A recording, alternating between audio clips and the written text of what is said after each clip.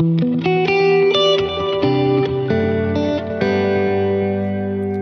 January 29th. My name is David McAdam, and it is my privilege to read through the scriptures with you. So we are in the midst of the Passover events and God's intervention to bring his people out from bondage and into the promised land, prefiguring the greater Exodus performed by our Lord Jesus Christ, whom we learn in the New Testament is our Passover. So beginning with Exodus chapter 8, the second plague, frogs. Then the Lord said to Moses, "Go into Pharaoh and say to him, Thus says the Lord, Let my people go, that they may serve me. But if you refuse to let them go, behold, I will plague all your country with frogs. The Nile shall swarm with frogs, that shall come up into your house, and into your bedroom, and on your bed, and into the houses of your servants and your people, and into your ovens and your kneading bowls. The frogs shall come up on you, and on your people, and on all your servants." And the Lord said to Moses, "Say to Aaron, Stretch out your hand with your staff over the rivers, over the canals, and over the pools, and make frogs come up on the land of Egypt." So Aaron stretched out his hand over the waters of Egypt, and the frogs came up and covered the land of Egypt. But the magicians did the same by their secret arts, and made frogs come up on the land of Egypt. Then Pharaoh called Moses and Aaron and said, "Plead with the Lord to take away the frogs from me and from my people, and I will let the people go to sacrifice to the Lord." Moses said to Pharaoh, "Be pleased to command me when I am to plead for you and your servants and for your people, that the frogs be cut off from you and your houses and be left only in the Nile." And he said, "Tomorrow." Moses said, "Be it as you say, so that you may know that there is no one like the Lord our God. The frogs shall go away from you and your houses and your servants and your people. They shall be left only in the Nile." So Moses and Aaron went out from Pharaoh, and Moses cried to the Lord about the frogs, as he had agreed with Pharaoh. And the Lord did according to the word of Moses. The frogs died out in the houses, the courtyards, and the fields. And they gathered them together in heaps, and the land stank. But when Pharaoh saw that there was a respite, he hardened his heart, and would not listen to them, as the Lord had said. Then the Lord said to Moses, "Say to Aaron, Stretch out your staff and strike the dust of the earth, so that it may become gnats in all the land of Egypt." And they did so. Aaron stretched out his hand with his staff and struck the dust of the earth, and there were gnats on man and beast. All the dust of the earth became gnats in all the land of Egypt. The magicians tried by their secret arts to produce gnats, but they could not. So there were gnats on man and beast. Then the magicians said to Pharaoh, "This is the finger of God." But Pharaoh's heart was hardened, and he would not listen to them, as the Lord had said. Then the Lord said to Moses, "Rise up early in the morning, and present yourself to Pharaoh, as he goes out to the water, and say to him, Thus says the Lord, Let my people go, that they may serve me. Or else, if you will not let my people go, behold, I will send swarms of flies on you, and your servants, and your people, and into your houses. And the houses of the Egyptians shall be filled with swarms of flies, and also the ground on which they stand. But on that day I will set apart the land of Goshen, where my people dwell, so that no swarms of flies shall be there, that you may know that I am the Lord in the midst of the earth. Thus I will put a division between my people and your people. Tomorrow this sign shall happen." And the Lord did so. There came great swarms of flies into the house of Pharaoh and into his servants' houses. Throughout all the land of Egypt, the land was ruined by the swarms of flies. Then Pharaoh called Moses and Aaron and said, "Go, sacrifice to your God within the land." But Moses said, "It would not be right to do so, for the offerings we shall sacrifice to the Lord our God are an abomination to the Egyptians. If we sacrifice offerings abominable to the Egyptians before their eyes, will they not stone us? We must go 3 days' journey into the wilderness and sacrifice to the Lord our God as he tells us." So Pharaoh said, "I will let you go to sacrifice to the Lord your God in the wilderness. Only you must not go very far away. Plead for me." Then Moses said, "Behold, I am going out from you, and I will plead with the Lord that the swarms of flies may depart from Pharaoh, from his servants, and from his people tomorrow. Only let not Pharaoh cheat again by not letting the people go to sacrifice to the Lord." So Moses went out from Pharaoh and prayed to the Lord. And the Lord did as Moses asked, and removed the swarms of flies from Pharaoh, from his servants, and from his people. Not one remained. But Pharaoh hardened his heart this time also, and did not let the people go. Chapter 9. Then the Lord said to Moses, "Go into Pharaoh and say to him, Thus says the Lord, the God of the Hebrews, Let my people go, that they may serve me. For if you refuse to let them go, and still hold them, behold, the hand of the Lord will fall with a very severe plague upon your livestock that are in the field, the horses, the donkeys, the camels, the herds, and the flocks. But the Lord will make a distinction between the livestock of Israel and the livestock of Egypt, so that nothing of all that belongs to the people of Israel shall die." And the Lord set a time, saying, "Tomorrow the Lord will do this thing in the land." And the next day the Lord did this thing. All the livestock of the Egyptians died, but not one of the livestock of the people of Israel died. And Pharaoh sent, and behold, not one of the livestock of Israel was dead. But the heart of Pharaoh was hardened, and he did not let the people go. And the Lord said to Moses and Aaron, "Take handfuls of soot from the kiln, and let Moses throw them in the air in the sight of Pharaoh. It shall become fine dust over all the land of Egypt, and become boils breaking out in sores on man and beast throughout all the land of Egypt." So they took soot from the kiln, and stood before Pharaoh. And Moses threw it in the air, and it became boils breaking out in sores on man and beast. And the magicians could not stand before Moses because of the boils, for the boils came upon the magicians and upon all the Egyptians. But the Lord hardened the heart of Pharaoh, and he did not listen to them, as the Lord had spoken to Moses. Then the Lord said to Moses, "Rise up early in the morning, and present yourself before Pharaoh, and say to him, Thus says the Lord, the God of the Hebrews, Let my people go, that they may serve me. For this time I will send all my plagues on you yourself, and on your servants and your people, so that you may know that there is none like me in all the earth. For by now I could have put out my hand and struck you and your people with pestilence, and you would have been cut off from the earth. But for this purpose I have raised you up, to show you my power, so that my name may be proclaimed in all the earth. You are still exalting yourself against my people, and will not let them go. Behold, about this time tomorrow I will cause very heavy hail to fall, such as never been in Egypt from the day it was founded until now. Now therefore send, get your livestock and all that you have in the field into safe shelter, for every man and beast that is in the field and is not brought home will die when the hail falls on them." Then whoever feared the word of the Lord among the servants of Pharaoh hurried his slaves and his livestock into the houses.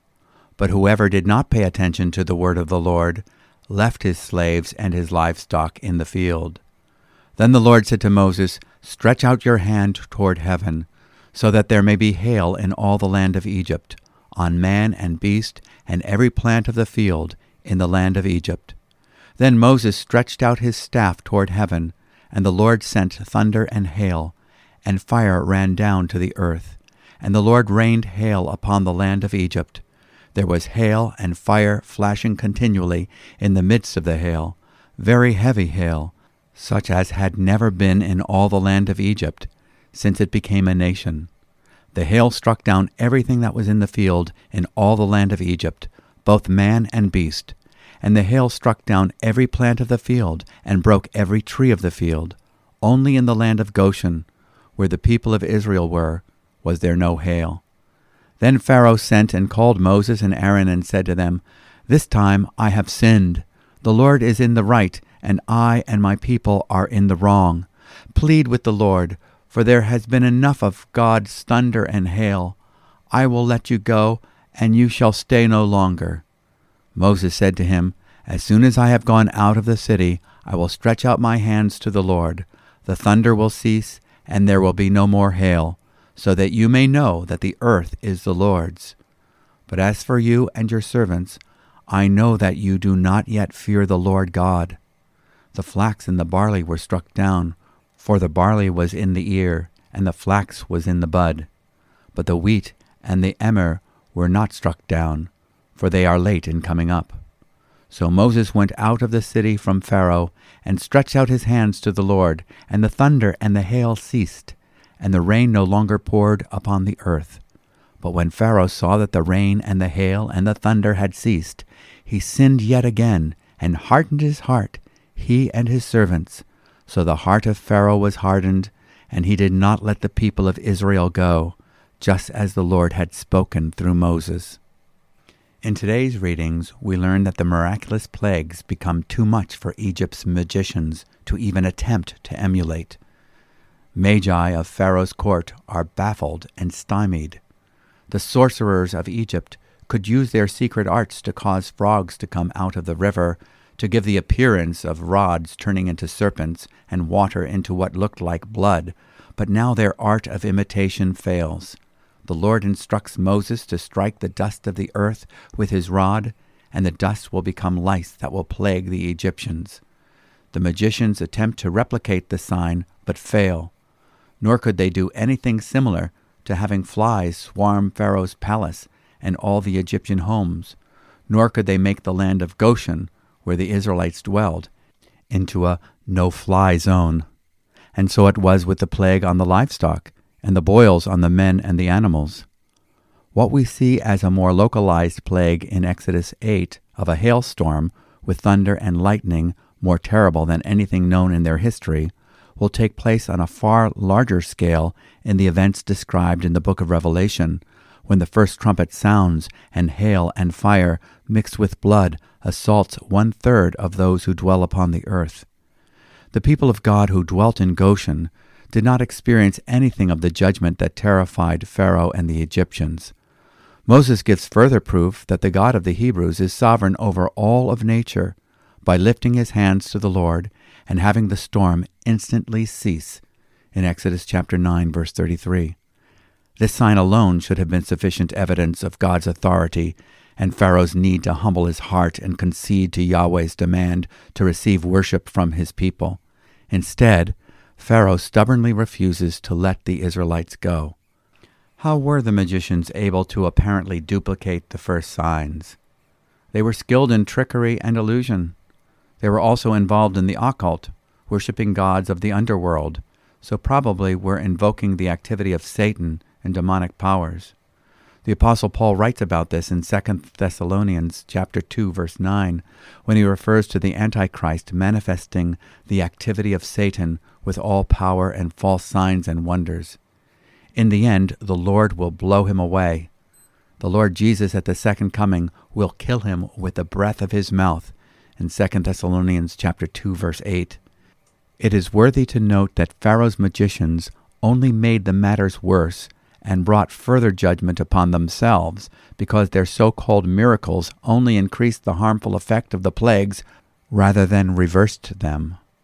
Now to the New Testament, the Gospel of Matthew, chapter 19, beginning with verse 13, where Jesus welcomes the children to come to him. Verse 13, Then children were brought to him, that he might lay his hands on them and pray. The disciples rebuked the people, but Jesus said, Let the little children come to me, and do not hinder them, for to such belongs the kingdom of heaven. And he laid his hands on them, and went away. And behold, a man came up to him, saying, Teacher, what good deed must I do to have eternal life? And he said to him, Why do you ask me about what is good? There is only one who is good. If you would enter life, keep the commandments. He said to him, Which ones? And Jesus said, You shall not murder, you shall not commit adultery, you shall not steal, you shall not bear false witness, honor your father and mother, and you shall love your neighbor as yourself. The young man said to himself, All these things I have kept. What do I still lack? Jesus said to him, If you would be perfect, go, sell what you possess, and give to the poor, and you will have treasure in heaven. And come, follow me." When the young man heard this, he went away sorrowful, for he had great possessions. And Jesus said to his disciples, "Truly, I say to you, only with difficulty will a rich person enter the kingdom of heaven. Again, I tell you, it is easier for a camel to go through the eye of a needle than for a rich person to enter the kingdom of God." When the disciples heard this, they were greatly astonished, saying, "Who then can be saved?" But Jesus looked at them and said, "With man this is impossible, but with God all things are possible." Then Peter said in reply, "See, we have left everything and followed you. What then will we have?" Jesus said to them, "Truly I say to you, in the new world, when the Son of Man will sit on his glorious throne, you who have followed me will also sit on 12 thrones, judging the 12 tribes of Israel. And everyone who has left houses or brothers or sisters or father or mother or children or lands for my name's sake will receive 100-fold and will inherit eternal life. But many who are first will be last, and the last first." Each of the synoptic Gospels, that is, those Gospels that record the sequential events in the life of Jesus of Nazareth, Matthew, Mark, and Luke, give the account of the rich young ruler who professed a desire to follow Jesus. He represents all that most people would love to be: rich, young, and one who had influence with others, a ruler. But there was something lacking. He knew he needed eternal life. But how to obtain it? "What good thing shall I do that I may obtain eternal life?" he asks. Jesus answers the question with another question that will reveal the faulty presuppositions of the questioner. "Why are you asking me about what is good?"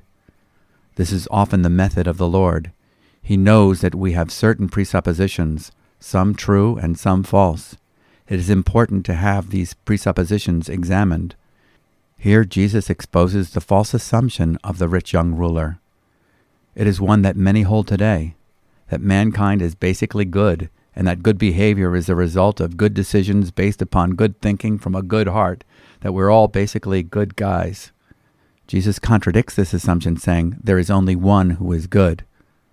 Jesus attacks a basic presupposition of the Enlightenment philosophers, particularly Rousseau's belief that man is naturally good.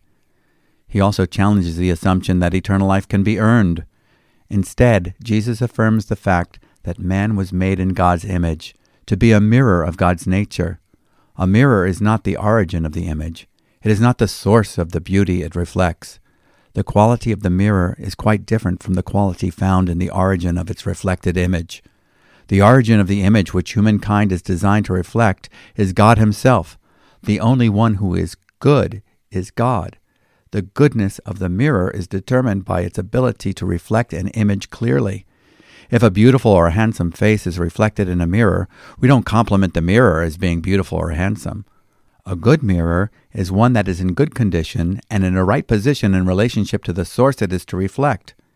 It is clean and unbroken, and if it is so, no inherent goodness will be noticed in the mirror, only the source image which it reflects.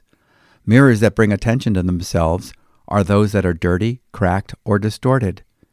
Then Jesus rephrases his original question to reflect what he perceives as being the real question behind the question. Jesus says it's not a matter of obtaining life, but of entering into life. What does that require? Keeping the commandments. The rich ruler asks, which ones? Jesus quotes a few of the commandments that the rich young ruler would be familiar with.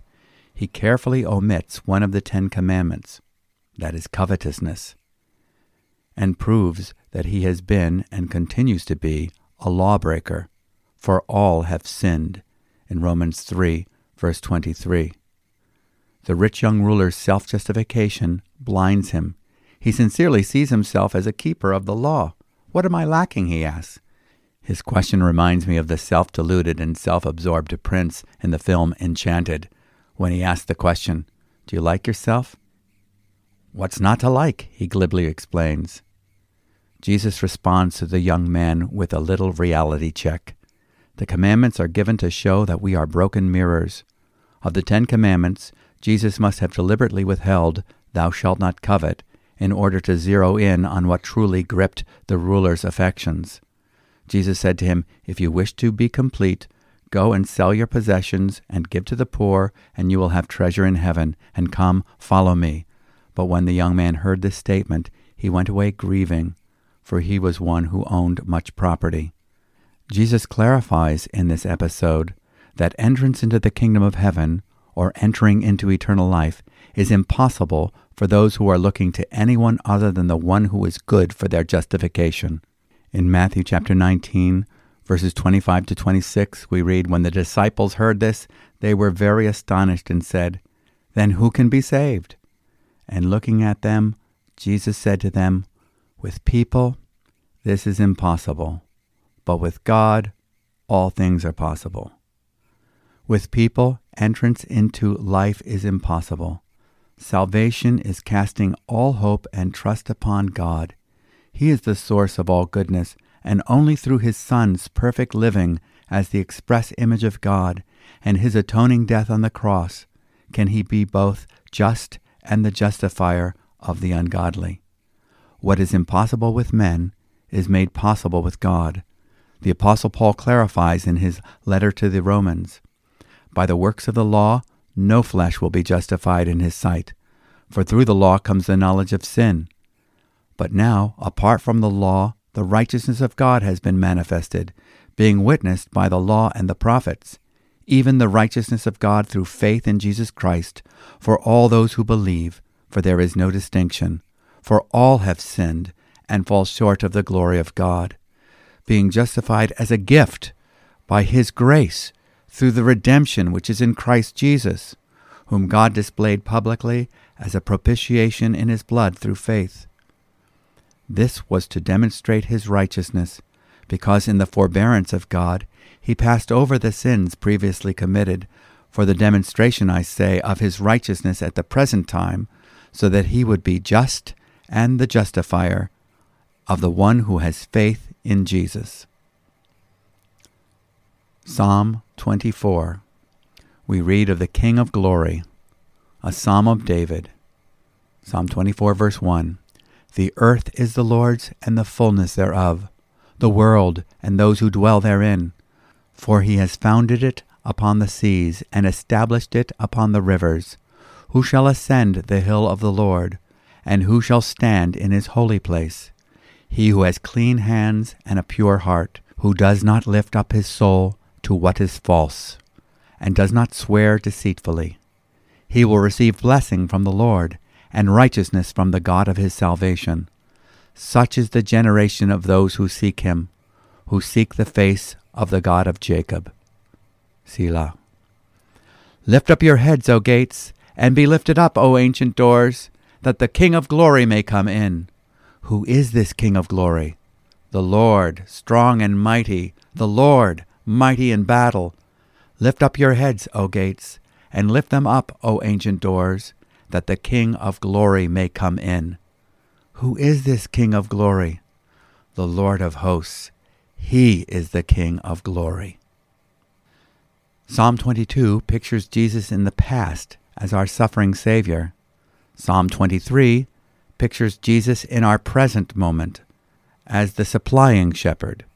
Psalm 24 pictures Jesus in the future as the supreme sovereign. Who is this King of glory? The God of Jacob, the God of all grace. Grace takes care of our past, securing our pardon, our present, securing our peace, and our future, securing our position, as he has victoriously won the battle for us, that heaven's gates be opened to us. This psalm may have been written for the occasion when David brought the ark into Jerusalem. We will read about that in 2 Samuel chapter 6, verse 1, and 1 Chronicles chapter 15, verses 1 through chapter 16, verse 3. It has the form of an antiphonal chant, with the leader asking questions in verse 3, verse 8, and verse 10, and the congregation answering in unison. As believers who recognize Jesus as the Messiah, we can see that he is the answer to these questions. He is the only one qualified to stand in the holy place, and we can only have access to God through him. He alone is the King of glory. All gates must open up to him. Now reading from Proverbs, chapter 6, verses 1 to 5. My son, if you have put up security for your neighbor, have given your pledge for a stranger, if you are snared in the words of your mouth, caught in the words of your mouth, then do this, my son, and save yourself. For you have come into the hand of your neighbor. Go, hasten, and plead urgently with your neighbor. Give your eyes no sleep, and your eyelids no slumber. Save yourself like a gazelle from the hand of the hunter, like a bird from the hand of the fowler. This is a good reminder to be careful about what bargains we make with our neighbors, strangers, and even friends. Be careful with your words, your pledges, and your promises to others. If you promise more than you can deliver, you may need to seek deliverance from the foolish agreement that snared you. We are admonished to humble ourselves and to put relationships right as soon as possible. Let's join our hearts together in prayer. Lord, it is good to recognize that we are at best broken mirrors. We need your salvaging.